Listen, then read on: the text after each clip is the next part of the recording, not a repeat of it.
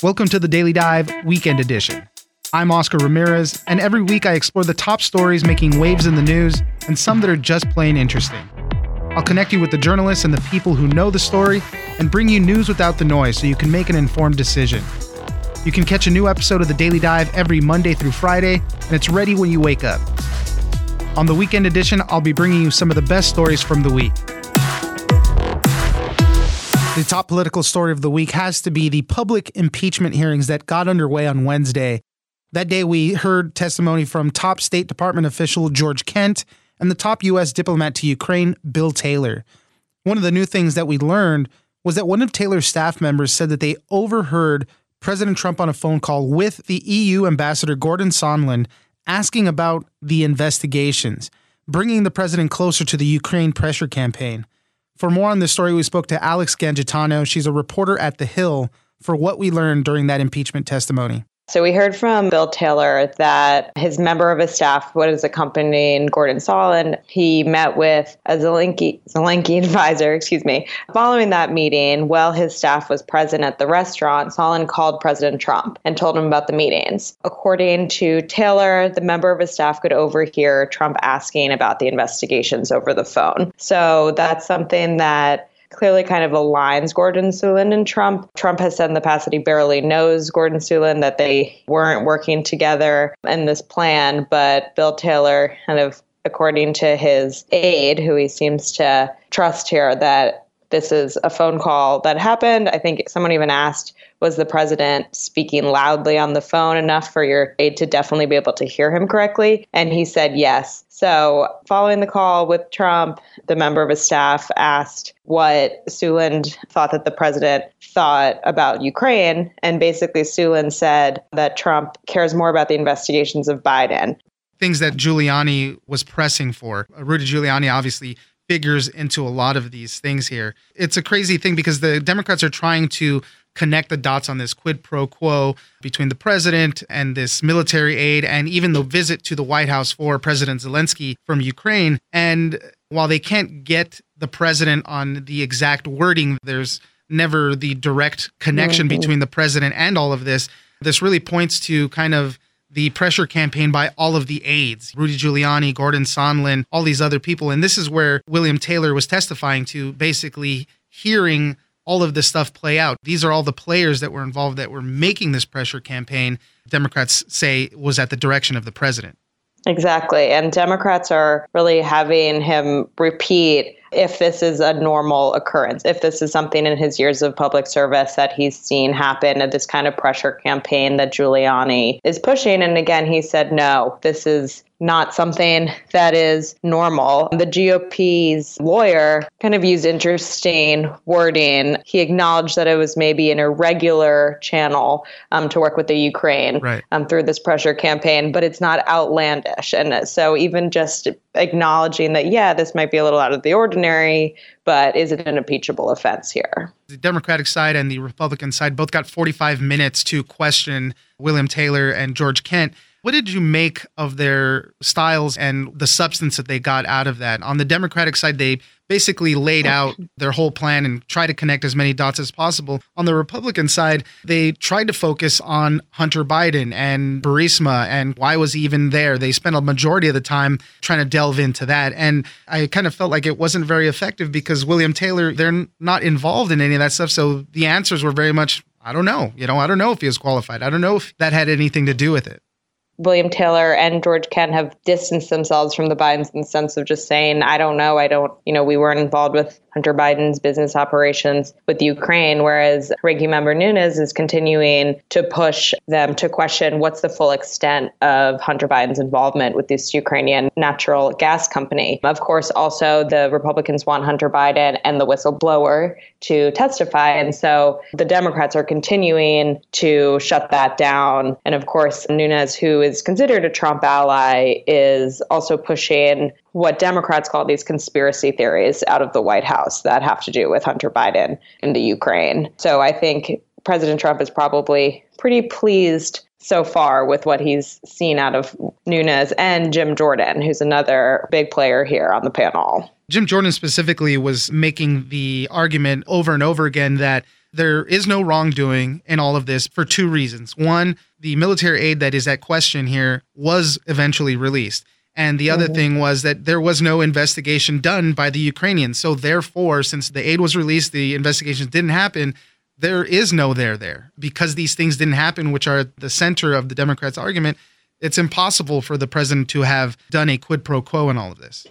And Jordan, who definitely important to note, isn't actually on the panel. He was placed on by Minority Leader Kevin McCarthy. He's kind of the Republicans' attack dog, somebody who Trump trusts to question here. So he went on to note that Taylor had met with Zelensky during the period of the time that the aid was delayed and tried to make a connection between it and the investigations. And Taylor said that it was his clear understanding that these two things were linked. And then Jordan, in kind of his attack dog nature, said that his understanding must have been wrong. We also saw Jordan accuse, I guess might have been how Taylor took from it, of being a star witness. This is you and George Kent are the first people that Democrats have brought out here. So you must be the star witness. You must be against Trump and pushing for impeachment. And this is something that Taylor has been really strong about, saying, I'm not pushing either side here. I'm just trying to tell people what I've heard, what I've seen, and let you all make the decision. Right. After all this testimony, it does seem like the next quote unquote star witness could be the EU ambassador Gordon Sondland to kind of help clarify what things were said. And obviously that new revelation now that supposedly he was on a call with President Trump talking about the investigation. So I believe he might be coming up next week. So this is all going to be very fast moving, and we'll have to keep following it just to see how the public phase of the impeachment inquiry is going. Alex Gangitano, reporter at The Hill, thank you very much for joining us. Great. Thanks for having me. I appreciate it. Next, we have an interesting story coming out of Florida that might be affecting all that orange juice that you drink. The Florida citrus industry is in danger because of a disease that affects the tree roots and prevents raw green fruit from ripening, also known as citrus greening. The disease came from China and is called Huang Long Bing, which means yellow dragon sickness. The problem is so bad that 90% of the state's citrus groves are infected by the disease, and the industry might only survive 10 to 15 more years. It's leaving what are called ghost groves all around the state.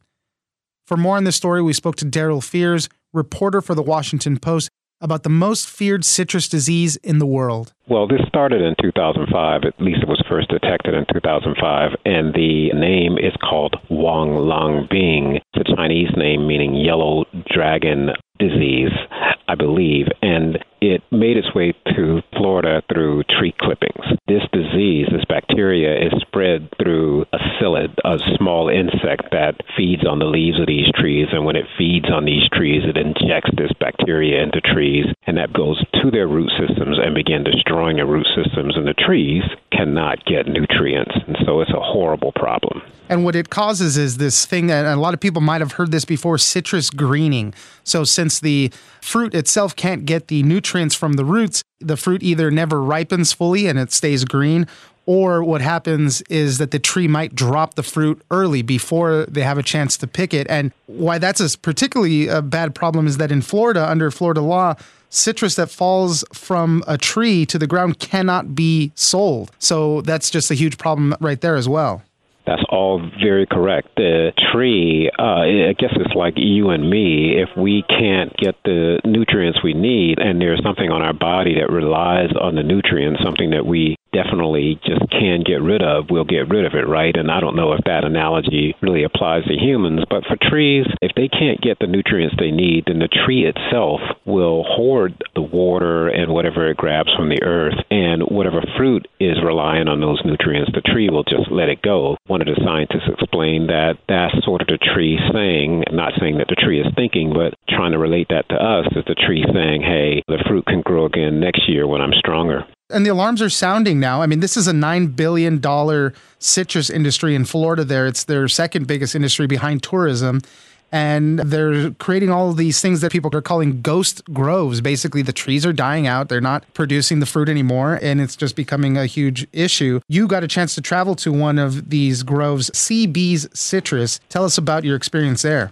CBs, like a lot of these groves, the owners are looking at the trees, looking at the damage to the trees, and seeing that they really can't go forward with this damage. More than a quarter of their grove is gone because of this disease. Some trees are dead, some trees are dying, some trees are sick, and often what happens is with citrus greening, and that means that everyone knows that when oranges are raw, they're green. So if they don't ripen to orange, then no one's going to buy them. And then if they are dropped from the tree, as you said, they can't be sold. And the effect of this is that farmers have no revenue, or they have very little revenue, or they just can't make it up. And so they have to consider taking a loss, and this loss is year after year after year. The farmers rely on these oranges to sell to major companies like Florida Natural that we all know, Tropicana and Minute Maid, and they just can't sell this produce. And so some farmers have had to abandon their farms, and that results in what you talked about,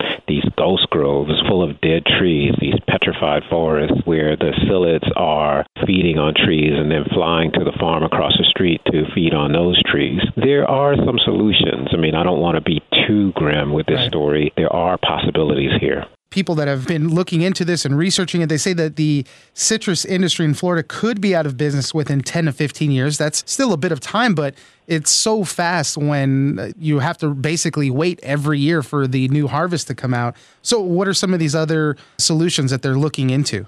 They're trying to basically create a new orange, a new tangerine. They're trying to create new rootstocks for these trees so that these trees can tolerate this bacteria and continue to thrive so that they can produce oranges. They're also trying to make oranges in laboratories. They're genetically, and these aren't the type of Frankenstein genetic engineering of oranges. These are natural genetic changes to oranges to make them sweeter. And so what they do is they take a rootstock that is more resistant, that survived this bacteria, and from that they graft it onto another tree so that they can develop an entire root system that is resistant to the disease. And in addition to that, they're taking oranges that are naturally sweeter and also developing roots from those. And so what you get is a more disease-tolerant tree that produces a sweeter orange or a sweeter tangerine. They think that that, over time, will be the salvation of the Florida citrus industry. Right now, two of the most popular orange varieties are the Hamlin and the Valencia, and everybody knows the Valencia orange. But soon we could have different oranges that kind of replace those that where, as you mentioned, those roots would be more tolerant to this type of disease, and hopefully we'll get the same sweetness and all of that, the same production out of those. It's such a problem, and obviously for the big people like Tropicana and Minute Maid and the growers that they grow with, they might have huge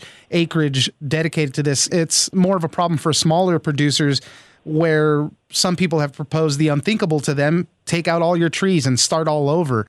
Yes, they're telling some to take out all their trees and start over. They're telling others to just plant more trees so that they can get more oranges from their growth. Even when some die, at least they'll have more orange trees to rely on. And so they're planting more trees on more acres, and is creating this bunch of trees. And some farmers have had a glut of oranges, so they have more oranges than they can sell. And some farmers just have catastrophic loss. And so right now, Florida is a big mixed bag. But as you can see from the story, a number of farmers have left. The places that produce oranges that are edible, that people buy as a whole fruit, have dropped, and the amount of juice that Florida oranges produce has dropped. And so, you know, Florida's citrus industry is very much in flux right now.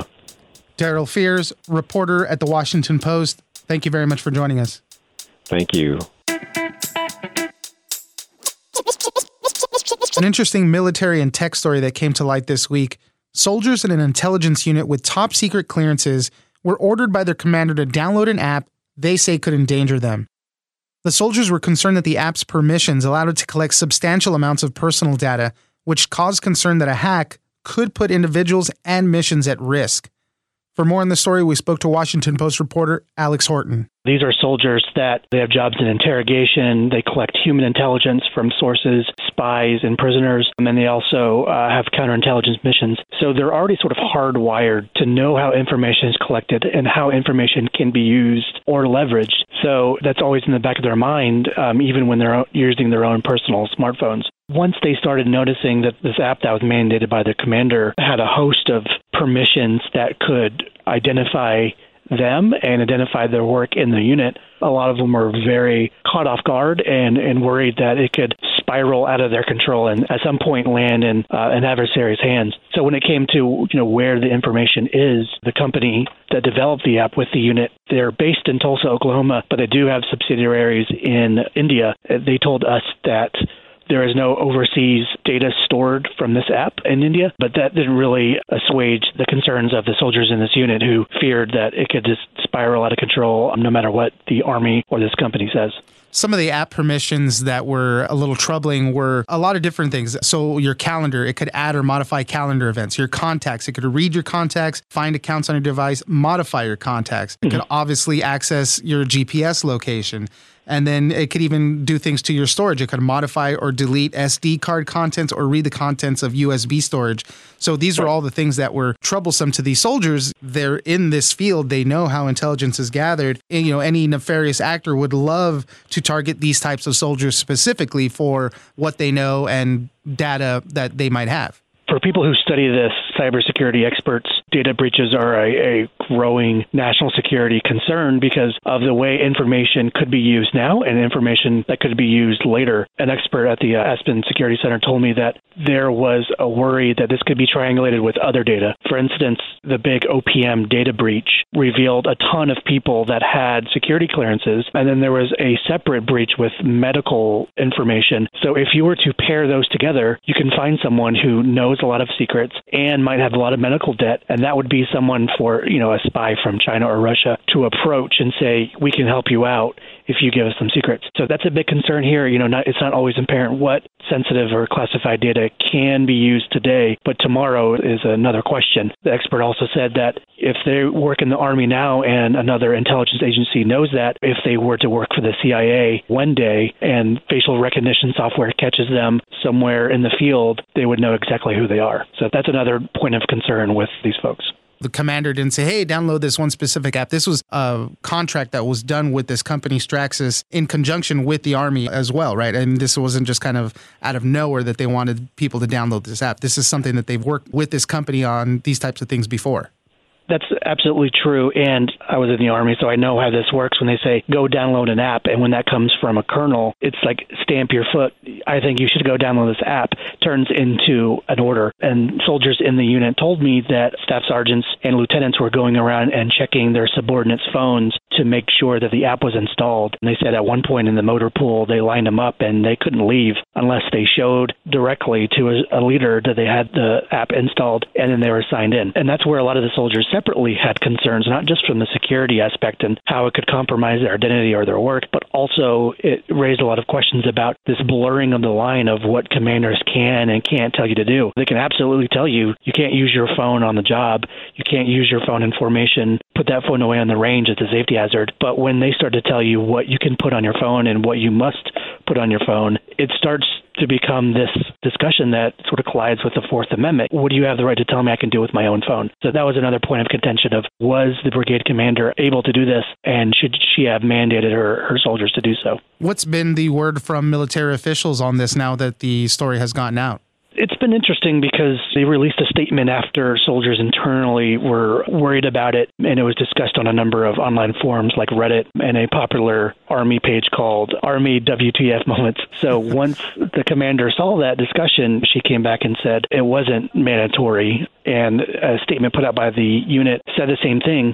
After that, they said in a statement to me that it was, in fact, mandatory, but now it is only highly encouraged for them to download this app, which at the moment has been taken off of the Apple Store and the Google Play Store. The unit said that they would be back after, quote, pre-planned maintenance, but they were pulled immediately after the outcry began online. So the timing is a little coincidental when you talk about the fallout and then the app disappearing from the store.